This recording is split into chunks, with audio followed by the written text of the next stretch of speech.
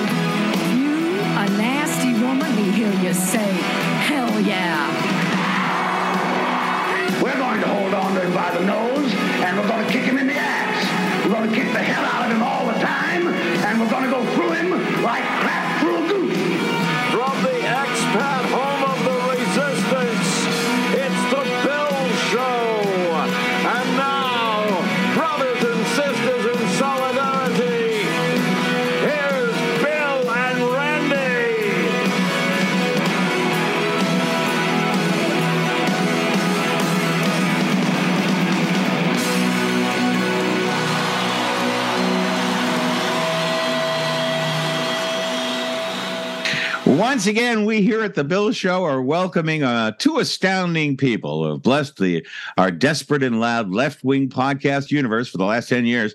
Whatever agonies we on the left have suffered, they have experienced them with us. They have commented and predicted American politics for so long that today their entire show could be literally called I Told You So. Their show has been a decade full of them being the scientist in the disaster movie who gets ignored until the building burns down, disease breaks out, and the luxury cruise ship flips upside down.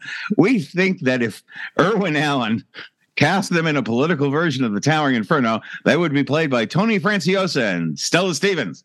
Yet, what do I know? I don't know. Yet their fascination with house cats, their love for each other, has seen them through Obama, both Bushes and Trump. They are the hardest working entertainment phenomenon to ever broadcast from a bedroom closet. The professional left, the champions of the cornfield resistance. Once again, ladies and gentlemen, Driftglass and Bluegal! Hey! Okay, we're stealing that whole introduction. That's our new show introduction. Our new introduction. All right, intros for you any day of the damn week. Thank you. And I have one question for Bluegal. One question, and I really mean, I listened to your last episode. Why are people so mean? Why? Why are you guys so divisive? We have an twice impeached ex-president who has nuclear secrets in his golf resort. Who asked that question on Twitter. Yes. After making fun of disabled people and calling women every name under the sun. He doesn't understand why people are so mean. Yeah, I don't understand why people are so mean. You know, my good friend and gay lover, David Brooks, Wanted me to remind you. Wanted me to remind you that you catch more fascists with honey than with vinegar. That's so true. That's so true. Bring him to your house. Sit down. Our Justice Department appears to be doing that at the moment. So, oh my God, trying all the honey they can. How long is this going to leg irons? You know, we'd like to see a lot more leg irons in this country. I think that I was sitting there thinking there's a segment that I want to do in the podcast from now on called "What Does a White Man Have to Do to Get Arrested in America?" Yeah, right. Which is basically this, because he's going to, this is going to go on for 2 or 3 weeks, and then he's going to think up another reason why no one can do anything. Mm-hmm. Right. Yeah, and it's just going to keep on going on. It'll be what like I'm hoping. Bill, what I'm hoping, there was a hint dropped by a member of the January 6th Commission that they're going to start following the money. Yeah. And not to get off on one of my bugaboos, because I've done plenty of this on my own podcast, but we have an organization here called WinRed. Yeah. And WinRed is the fundraiser for the Republican Party, the online fundraising platform for the Republican Party. But nobody pays attention to the fact that WinRed is a for-profit company that somebody owns. Oh my God! We have Act Blue, which is the online fundraising platform for Democrats, which is nonprofit, which is funded by separate donations. You make a donation to a candidate, and then Act Blue asks you, "Would you also like to support us and our work?" Yeah, and you have that opportunity, and it's totally transparent. WinRed, the Republican version of this, takes a cut off the top of every donation to every Republican in the United States of America. And we're going to I hope we're going to find out, as I said on Twitter, who owns WinRed and why is it Donald Trump? Why is it Donald Trump? Because Jared, his son-in-law, is the one that set it up. That oily little shit. Yeah. 2018. And there was an itsy-bitsy little box on the lower left-hand corner that nobody could see hardly in very light font, which was, do you want to keep giving this amount every week? Oh, yeah. And the default setting was yes. You had to explicitly tell it no. And you had to know the box was there, and you had to know to turn it off. And then a bunch of senior citizens a month or two later said, wait a minute. Where's all my money going? I don't know. And they sued WinRed, and they got some of their money back. But the commission off the top WinRed takes, they didn't refund that. Isn't refundable. No. The RNC had to make that up. Campaigns wind up paying that. And the other part of it that's fascinating to me is the Senate campaign committee for the Republicans is now broke.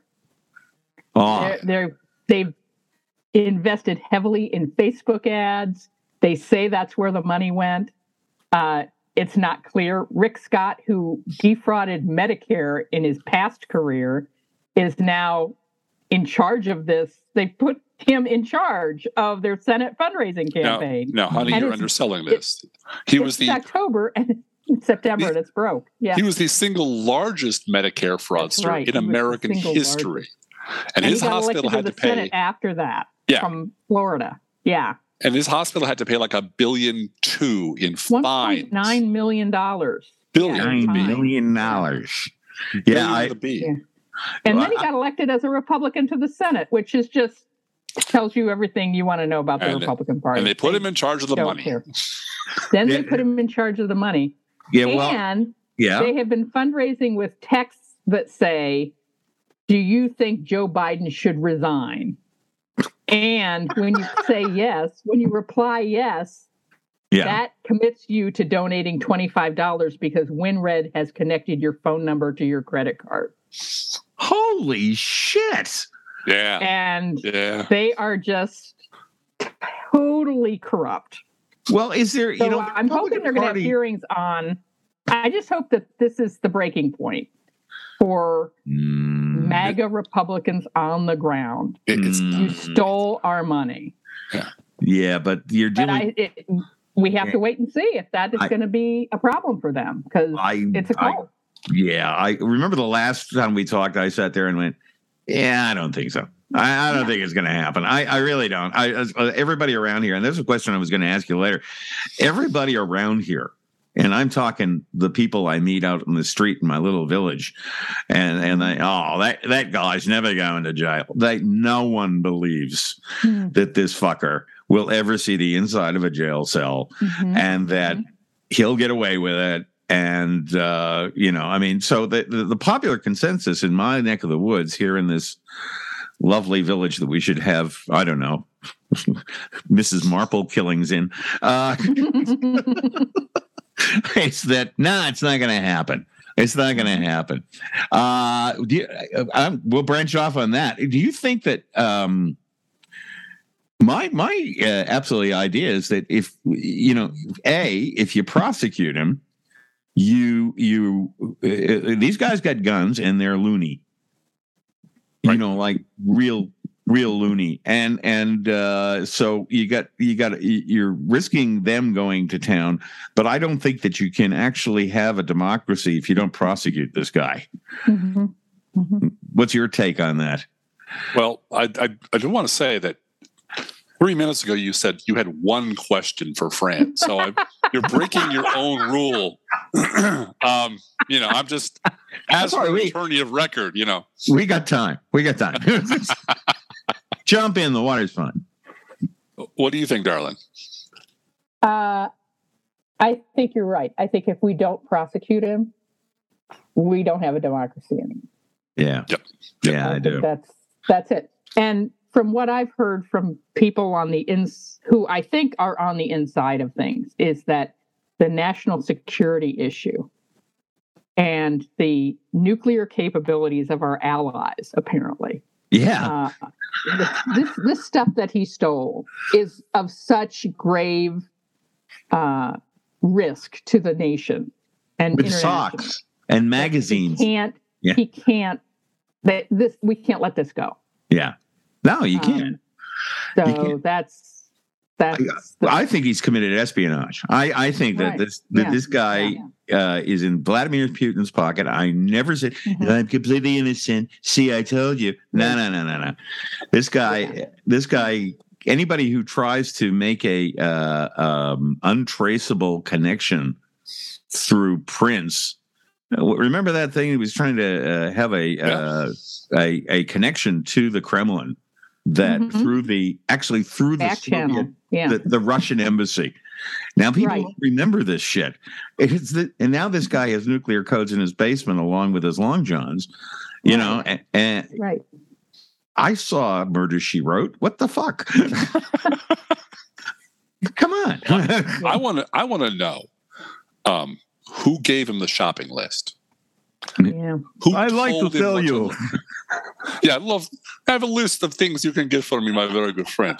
Yes. Well, or it could have been the Saudis. I mean, we don't know who it is. But the Saudi government made an arrangement to make sure that Jared Kushner's investment firm had $2 billion to spend. Oh, God. So $2 billion, you get something for that money. Wow, man. Isn't there a scene in like half of the Bond movies where Spectre has an auction for nuclear weapons or whatever? That's right. Yeah. I think that's probably the thinking. I mean, because you stole the crown jewels of the American intelligence system and kept them in a cardboard box in your basement in your hotel for a year and a half. And we're just and you lied and you lied and you lied and you said you gave them all back and you said you searched and you did none of those things, and the whole party is still standing behind you because they know you did it, and they know that when you go down, they go down. They've all laughed themselves. The thing. And if WinRed is funneling money to Donald Trump via every single Republican candidate in the country because the RNC forced them via Trump to sign up with WinRed, then they're hostages. Yeah. Jesus Christ, man, this is bigger than Enron. Hey, I got an idea. You want to play a game? Yeah. Sure. One of the best things you have is your fake sponsors. I'll tell you, friend, whether it's Dukakis khakis, freshly poured cat food, would you please do the freshly poured song? Because I have a cat right next to me who will think it's feeding time, but that's okay because he eats all the time. Here we go. It's freshly poured, freshly poured. Oh, my Lord, it's freshly poured. Oh, my God. That's great. Hello, Fascist, the takeout dinner for right-wing fascists. In fact, the Bill Show, in honor of that, has actually designed the new Hello, Fascist, The Home Game. Yes, Yay. That's right. This segment of Hello, Fascist, The Home Game is brought to you by the good people at Hello, Fascist. If you don't mind me doing this. Are you a right-wing lunatic that can't go out to the house without encountering women, people of color, minimum wage personnel, firemen, policemen, or just Americans who believe in voting, who are going to fracture into brittle, tenuous hold on objective reality? Have family and friends actively move to another state rather than listen to you quote Mark Levin or Tucker Carlson at Thanksgiving dinner? Well, worry no more. The good folks at Hello Fascist have put together a complete range of macaroni and cheese holiday dinners in easy-to-access dinner buckets that you can eat in front of the TV or wait till the apocalypse and use for survival in the Hello Fascist prefabricated information bunker. This inflatable womb comes with all your own MAGA accessories, a 10-year supply of fried food, and the complete literary works of Bill O'Reilly. Who needs love and family when you have a reverse mortgage, boner pills, and resentment? Call today. Amen. Thank you, Amen. ladies and gentlemen. In this short segment, the dynamic duo of left-wing podcasters will face off against each other in listening to clues and identifying right-wing hacks, crazies, and public officials. When they identify the person, they're to shout, "Hello, fascist!" Hello, fascist. or semi-fascist. And remember, those people are definitely peeing in your food. They are definitely peeing in your food. Okay. Each question is worth a point. First one to get 3 points wins. Okay. Whoa. So don't go away. It's time to play Hello, Fascist. Now, the first question. I don't know. Laid out there. Okay. The first question. Who am I? Semi-fascist number one. Ironically, this right-wing pundit spent the last 30 years arguing against socialized medicine, yet being born presumably for free in the sunny, friendly, commie, pinko socialist paradise of Toronto, Canada. Hello, fascist. Hello. You got it? Go. Is it David Frum? No. And sorry. You're almost right. Is it another guy named David? Oh, come on. Let me get through the second one. As an undergraduate, this person frequently contributed views and satirical pieces to his publications. His senior year, he wrote a spoof of the lifestyle of wealthy conservative William F. Buckley, in which he criticized Buckley, ironically, for doing what he would do for 20 years. In the afternoons, he's in the habit of going into crowded rooms and making everybody else feel inferior. The evenings are reserved for extended bouts of name-dropping. And that person is... Hello, fascist. Yeah. That is Mr. David F. Brooks of the New York Times. He is, ladies and gentlemen. Oh, man. Yes, he is. And I'll tell you something. I wanted to tell you, Driftglass, your old pal David Brooks walked just now. He just did, and through audio, he's here on the show, and he wanted you to respond to this little chat about Joe Biden's divisive rhetoric. See if you can hear me, hear him right now. Here it is. Actually, I think he's right that this is a special time in American history. This is not normal. The threat to democracy is real, and the president, as Michael Beschloss said, should be speaking about the real threats to the country. So I have no problem with him giving this speech. When I read the text, I was a little disappointed.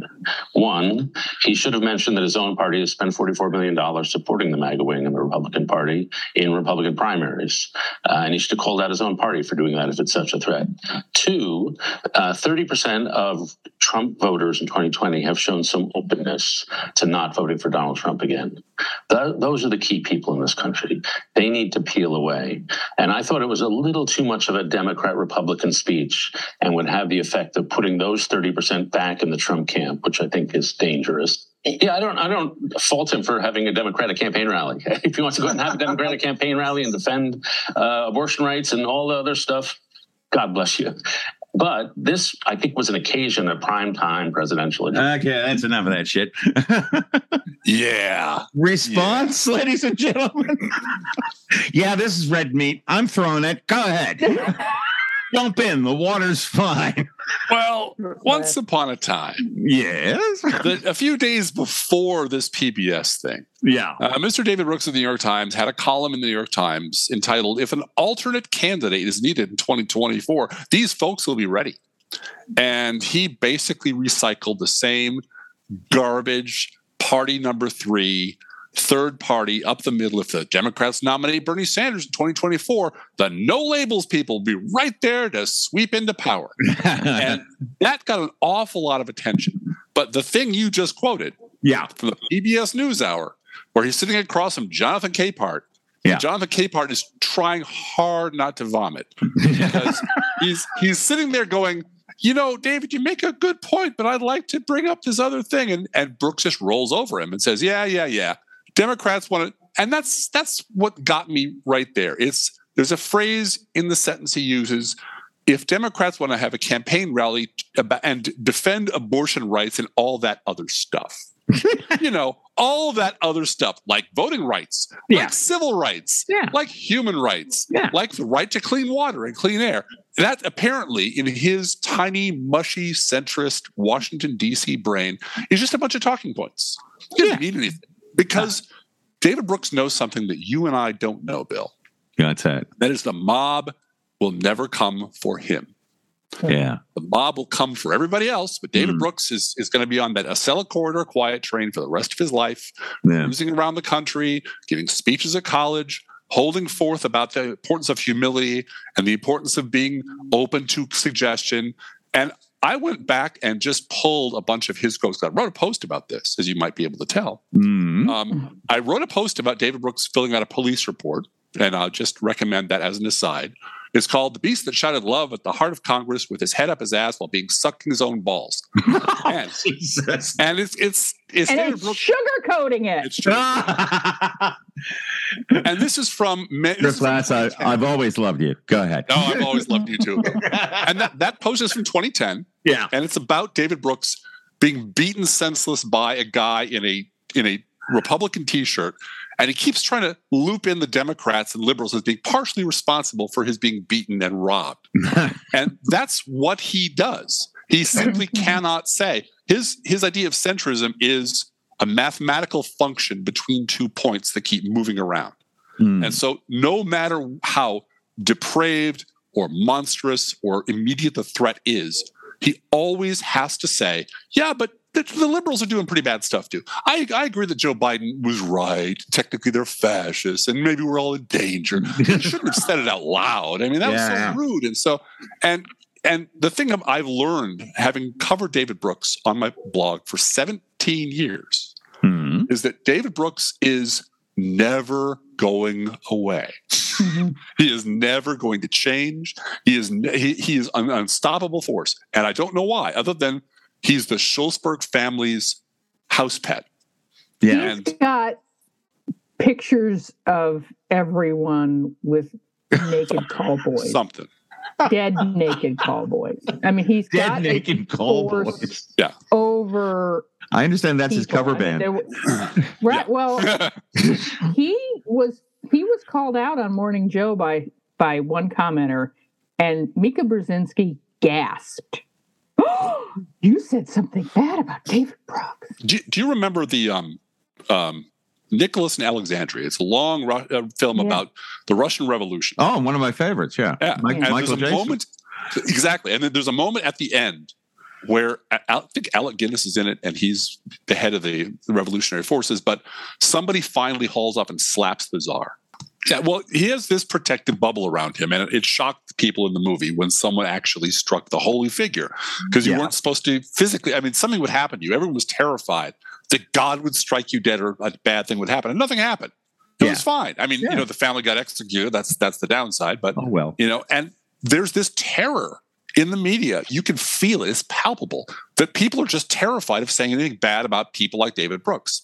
Yeah. Even though David Brooks has like a 30-year record of being absolutely wrong about everything. And it's spectacular, and everyone knows it. And even Fran came up with the Beltway Iron Rule of David Brooks, which is it is mandatory to quote what David Brooks said today, and it's forbidden to quote what David Brooks said yesterday. Because by the time yesterday becomes today, David Brooks's old statements are insane, are incompetent, are awful. Yeah. And I was witness at one and recorded another where he was actually, this is what he's terrified of, is being cornered in a venue where he has to answer someone's question about his past. Yeah. And this happened, I went to a presentation on Reinhold Niebuhr, the philosopher. David Brooks was the keynote speaker. Yeah. It was all about humility and discussing the past and holding your own team accountable, very, very important things. And during the Q&A, a very nice woman stood up in the audience. This was in a chapel, the Hammersmith Chapel. He's in a pulpit of a chapel. And she stands up and says, where's the place for atonement in your theology? Because Bush didn't have Niebuhr, but he had you. And you promoted this war, and you slandered anybody who stood against this war. And now that we're 1 million dead, and it's all turned out to be screwed up, and everything's awful, where's the place for atoning for what you did? And his response to her was, I don't think I ever wrote anything like that. And then he just kept on talking. He just lied from the pulpit of a church. Mr. Humility, God, country, etc. The second example was Brian Lamb on C-SPAN, I think, interviewing him post-divorce. And I pat myself on the back. I was the first one to spot the fact that he had stopped wearing his wedding ring on the Charlie Rose show. And I wrote a post saying, you don't take your wedding ring off unless your marriage is over. And he started writing sad bastard posts about, I'm lonely and I'm staring at a window full of women dancing, and if only I had. And he's just writing like a guy who's gotten dumped by his wife or vice versa. Yeah. And Mr. Lamb pipes in, well, like, I understand that you just got divorced and that you look like someone hit him with a lightning bolt because you're not supposed to talk about his private life. Yeah, yeah. And he said, now, as a guy who's written about marriage and divorce and how divorce is bad and poor people need to solve their problems by getting married, how does that square with your whole I got divorced from my wife thing? And David Brooks said, I never wrote anything like that. No, never did that, which is bullshit, which is absolute untrammeled, but he gets away with it. That's the thing that if I ever write a book about David Brooks, it'll be the most dangerous man in America, because to get to Trump, you had to have everyone's immunity to this bullshit lowered by the other half of the conservative media, which is the respectable half. The people, when you go to him and say, what about Gingrich? What about Limbaugh? And what about these other things? No, they're just the fringe. Don't worry about them. Liberals are at least as bad, if not worse. And that was the party line right up until Trump came. And up until 6 months before Trump showed up on the scene, David Brooks is writing in the New York Times, the Republican Party is doing great. Used to have the Sarah Palin stink to it, but it's doing great now. Nothing but blue skies ahead. They've detoxified their brand. Everything's going to be wonderful now. And then 5 months later, Donald Trump shows up. Yeah.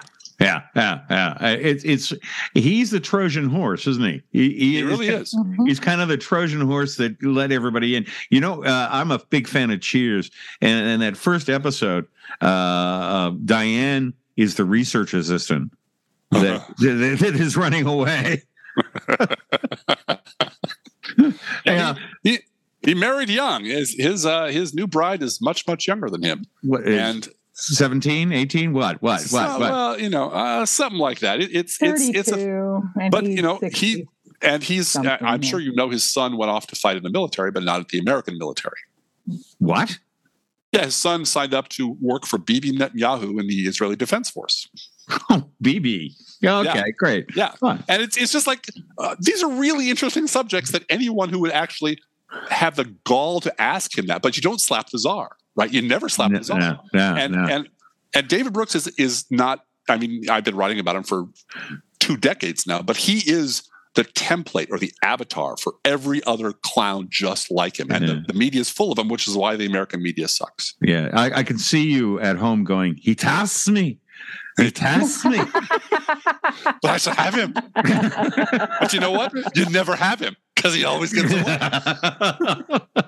Well, listen, one of the eel. Yeah. What's that? He's a slippery eel. Yes. Oh yeah. And he never will be caught in the room where it happened. Nope. Ever. Now, question number 2, in this spontaneous thing. Okay, here it is. This is a person, like any young strapping youth. This person spent their high school years not engaging in food fights and getting drunk. No, he accentuated his now famous sex appeal by attending meetings at the Free Market Education Foundation, a program that taught high school students the philosophy of Milton Friedman. That's a fun party. That's a fun party on campus. In 1995, my home country distinguished itself by defeating this person's team in the World Debating Championship when Australian debaters sent Harvard Law School guys like him with their tail between their legs and beat them like a bad habit in 1995. Who do you think that might be? Harvard debater. Yeah, he's a debate guy. It could be Tucker Carlson. Oh, no. Hey, yeah, you want another one? Hello, fascist is Harvard. Ted Cruz. Hey! That's right. Thank you, darling. Yeah, she got it, man. What's wrong with you? I was gonna go Noah Rothman, but Yeah, here's another one. But he's a little too young, I think. A little too young. And I don't think he. Yeah. No. Yes, folks, it's the world-class turd Ted Cruz. Proof to divorce women everywhere that yes, there is someone that makes your ex-husband seem more appealing. Yeah. Can you imagine waking up to that every day? Fuck. Hey, can you imagine waking up to find your husband has thrown you under the Trump bus just to advance his career 1 micron and staying with the guy? I mean, the kids. The George and Kellyanne Conway marriage is kind of the model for this kind of, we hate each other and everything we stand for, but we're going to stay married because power is more important than whether you hate me or I hate you. And with her working for Goldman Sachs, it has to be the insider trading information. Oh God, yeah. Follow Allegedly. the money. Allegedly. She really likes Cancun. Yeah. Yeah. Plus, something. Both of them are so darn attractive. Gosh darn. Charismatic. Don't forget the charisma. I'm not gonna go along with Donald Trump and trash Mrs. Cruz because I think there's a reason we don't need to be that mean. No. Come on. Yeah, you do. It's. Have you listened to my podcast? Okay, number 3. Now let's go forward into the sewer. I served in juvenile detention for what I described as a serious and unlawful activity in my youth, the records of which were expunged after I served a year of supervised probation. I became the first U.S. officer to be allowed inside the Russian military intelligence headquarters in Moscow, where I arrived at the invitation of General Igor Sorogan of the GRU. Yes, we love you here. Take a handout. Would you like a mint? We're walking. To the left is the Jaws ride. To the right, Stefan Helfer, who worked with 3 Republican presidents, became so alarmed by my close association with Russian women that Helper associate expressed concerns to American authorities that I may have been compromised by Russian intelligence. Any ideas? Hello, fascist. Hello, fascist. I think it's General Michael Flynn. Yes, she's got it, ladies and gentlemen. Damn you, woman. I was going to guess Steven Seagal, but apparently I don't know about anything. You had me at the word compromise. Yeah. Steven Seagal was there, actually. Yeah. He was. He was running the camera while Flynn was with the hookers. So yeah. You know Steven Seagal, don't you? This movie man. Yeah, you know him. You were great on VHS. I have a copy. Okay. And finally, ladies and gentlemen, oh my God. Oh, was that the 3? That was the 3. Wait a minute. And I think that means that Bluegal is the winner. First of all, these rigged games where the patriarchy is put up on the cross yet again. I'm the victim here yet again. But okay, have your little podcast. Go right ahead. Yeah, I know. You know? And you get a copy of the Bill Show Home Game. The Hello Fascist Home Game. The Hello Fascist Home Game. Absolutely. Right. The Hello Fascist Home Game. Now, I wanted to talk to you, I just ask a few questions to you at the Brains Trust here. By the way, I saved a clip here that I think that if Donald Trump and the Republicans ever end up in court, I think their defense attorney may sound, I don't know. This is part of my preparation here. I think that they may sound a bit like this. Well, you can't hold a whole fraternity responsible for the behavior of you sick, perverted individuals. Or if you do, then shouldn't we blame the whole fraternity system? Yeah, it's not. It's just a few perverted, sick individuals. Come on. Come on, man. Come on, man. That's all it is. It's the Bluto defense. I think it'll work. Yeah. Why wouldn't it? You're attacking the United States of America if you put a president in jail. I won't stand for that. Gentlemen. Yeah. Well, and if you own the courts and you own the appellates, and you own the party, it just might fly. It might fly. It could fly.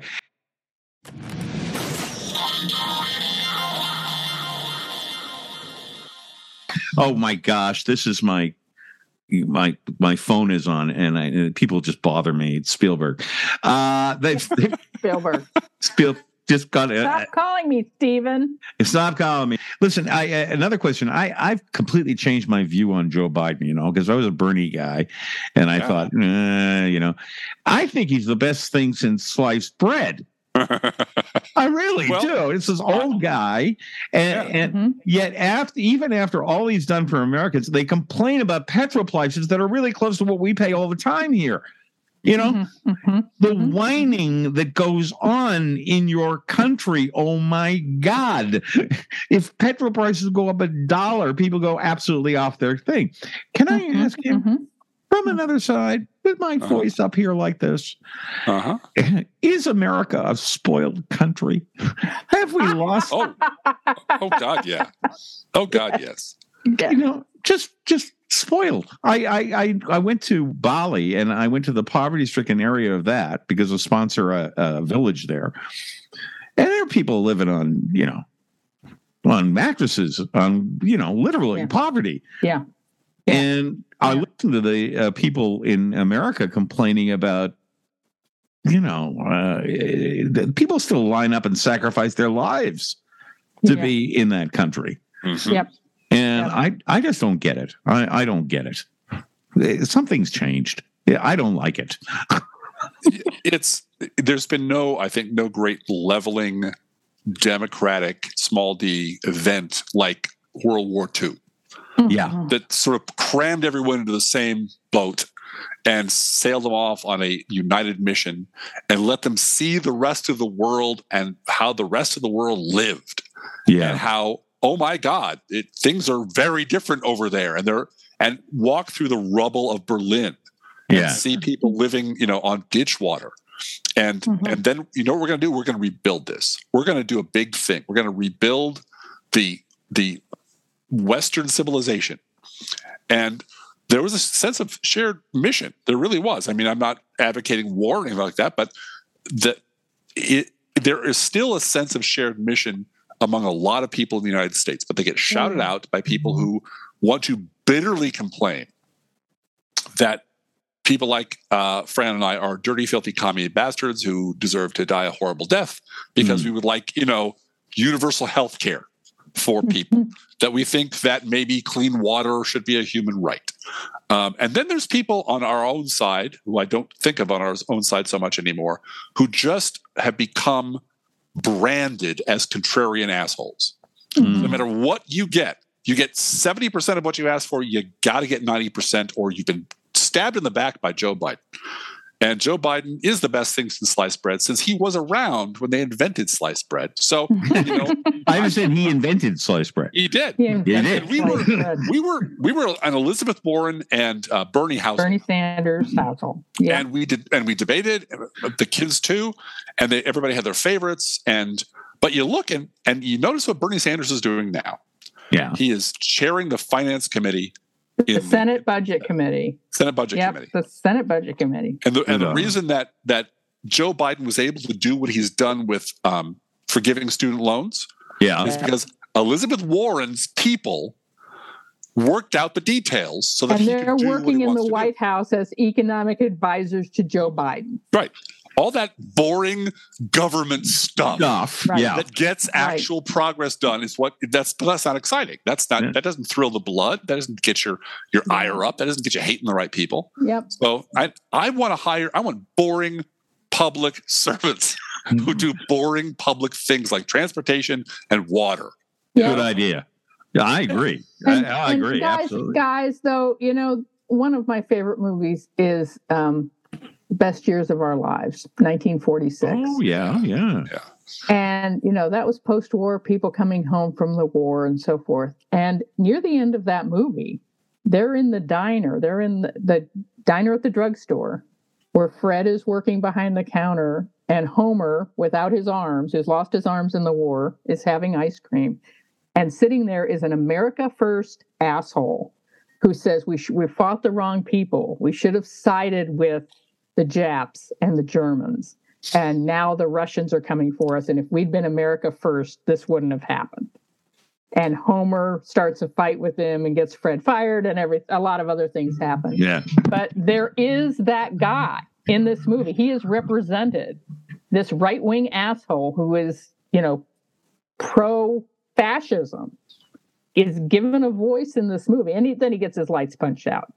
But that guy today has his own news network, has 2 or 3 news networks. Yeah. Has Gab and, half of Facebook. And because of that, that's why we're here. That's why we're in the situation we're in the United States, at least. Absolutely. It's because it used to be a crackpot who you could punch one guy's lights out and you're done. And now he owns now it's Fox.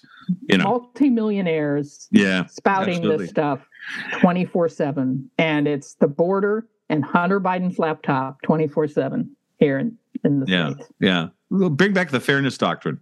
That's what bring back the fairness doctrine. You might have noticed that there's a whole spate of books recently, like 4 or 5 books, all covering the same subject. Yeah. Which is, holy crap, the Republican Party lost their mind during the 90s, didn't they? And names like Newt Gingrich and Pat Buchanan are suddenly being talked about in book form. And I'm like, wait a minute.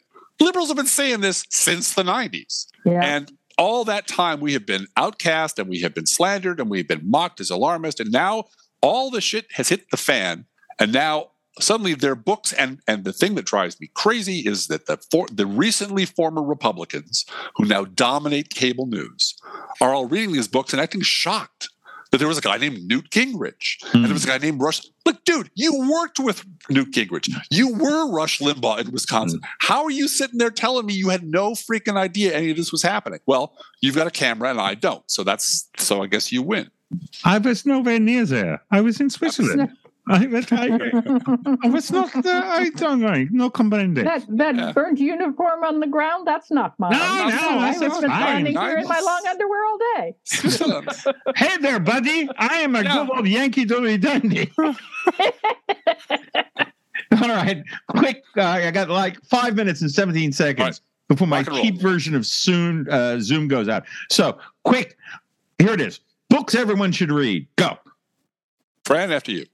I read, one of the books I've read twice is The Passage by Justin Cronin. I love, dystopian thrillers. Dystopian fiction. I just love dystopian fiction. Okay. And I love Margaret Atwood. I recommend, if you get beyond The Handmaid's Tale, read Oryx and Crake. It's about geneticists going too far, and it's very entertaining. Driftglass, best TV show you've seen. Oh, man. Now you've hemmed me in. The best TV show I've seen in the last year is a tie between Station 11 and The Bear.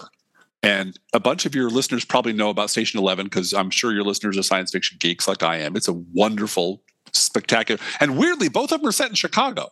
Cool. It's an odd coincidence. But my brother is a chef at a senior center, and he has been a chef for 40 years, an executive chef. And I asked him, look, in The Bear is a story of a Michelin, 3-star Michelin chef, globally trained, worked at the French Laundry, comes to take over a sandwich shop in Chicago that was run by his brother who has killed himself. Right. And I asked my brother, because the acting is spectacular. These are all a bunch of unknowns. I know all these corners. I know the street they're on. It's just so pure Chicago. I asked my brother, all right, I think this is the best thing I've seen in years, but is it true to life for the kitchen? And he goes, oh, hell yeah. This is exactly what a kitchen is like. This is cool. Unbelievably good. Yeah. All right, The Bear. Check it out. Okay, Star Wars versus Star Trek. Star Trek. Star Trek. No contest. Yeah. Star Wars is not science fiction. It's fantasy. Yeah, fucking Ewoks too. It's knights and princesses with swords. I mean, it's fantasy. Why do you guys hate the new House of Dragon series? Boring. It's about they led with dragons instead of with people. That's true. That's true. But dragons are cool, Yeah. Dragons are cool. I mean, I told you this once before, I'm sure. I'm friends with the woman who told George R.R. Martin to put dragons in the goddamn book. In fact, the first Ice and Fire book is dedicated to her, Phyllis, who told me to put in dragons. And I love dragons, but I love the politics and the gritty, ugly, practical reality of living in a shitty world governed by lunatics with power. And that's the level I love Game of Thrones at. How would we have any knowledge of that? Okay, listen, last thing, because I don't want to leave without you promoting your show. You're doing a big move right now to get people to sponsor. I did my Patreon sponsorship. You did not need to do that, but thank you for being a Patreon. I do need to do that because I love you guys. You guys are great. So tell people where they have to go to sponsor your podcast. Go promo. Go to Pro Left Pod and sponsor our show on Patreon. There's a Patreon button at our website, proleftpod.com. And we love you guys. And you got to listen. You just got to listen. And we're trying to launch a second political something up. Yeah, another hour of audio or something, but we need funds to support ourselves to do YouTube show, because you're both stunning. Oh, thank you. Just stunning. Thank you. Except the Driftglass, I have no idea what he looks like. I have no idea. You're a richer and better man for it, I tell you. We also have a science fiction podcast called Science Fiction University, where we talk about science fiction and not politics. And it's a blast. We've done 10 episodes of that so far. They're kind of intermittent, but we love doing it. Well, we try to do a weekly once, and now I think it's up to monthly. I don't have the commitment you guys do. But gosh, we just did episode 666 of our show. Mother knit socks in hell. That's right. Isn't that special? The SNL version of that is always hilarious. Okay. Yeah. Right. Well, listen, guys, I am so glad that you made time for me. We love you, Bill. Great, love you back. And so watch and listen to these guys if you know what's good for you. And we want to thank Driftglass and Bluegal for being on our podcast. I have less than a minute. Okay. Damn right. Guys. Play us out. Play us out. A little traveling music, maestro. There will be traveling music. Trust me. There will be traveling music. Good night until we meet again. Adios, au revoir, I'll be the same till then. And though it's always sweet sorrow to part, you know you'll always remain in my heart. Good night, sleep tight, and pleasant dreams to you. Here's a wish and a prayer that every dream comes true. And now till we meet again, adios, au revoir, I'll be the same. Good night.